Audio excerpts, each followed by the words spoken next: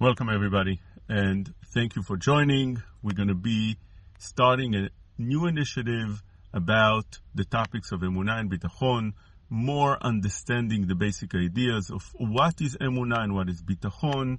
When are you overdoing things? When are you lacking emunah, lacking bitachon? First ideas that we need to understand is what is emunah and what is it different than bitachon. Emunah means that you believe in HaKadosh Baruch Hu. If you believe in HaKadosh Baruch Hu, it comes along together with that. Everything, bitachon, should be part of that as well. So what's the difference? The difference is that emunah is within the heart, is bakoach. Bitachon is taking things min hakoach el hapoal, which means the practicality. You're actually employing it.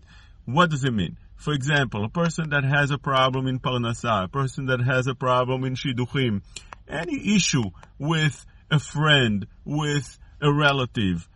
The emunah is that I believe that HaKadosh Baruch Hu is behind everything. Why did I get a lack in parnasah? Because that's the way HaKadosh Baruch Hu saw things should be.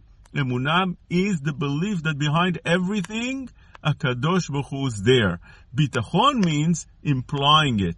To actually feel calm and feel that if HaKadosh Baruch Hu is the one behind it, as the emunah instructed me, I can also feel calm, not get overexcited, not get nervous, not get tied up, not start misdoing things, starts arguing and fighting with a person, or overdoing hishtadlut, over trying things, rather keeping calm.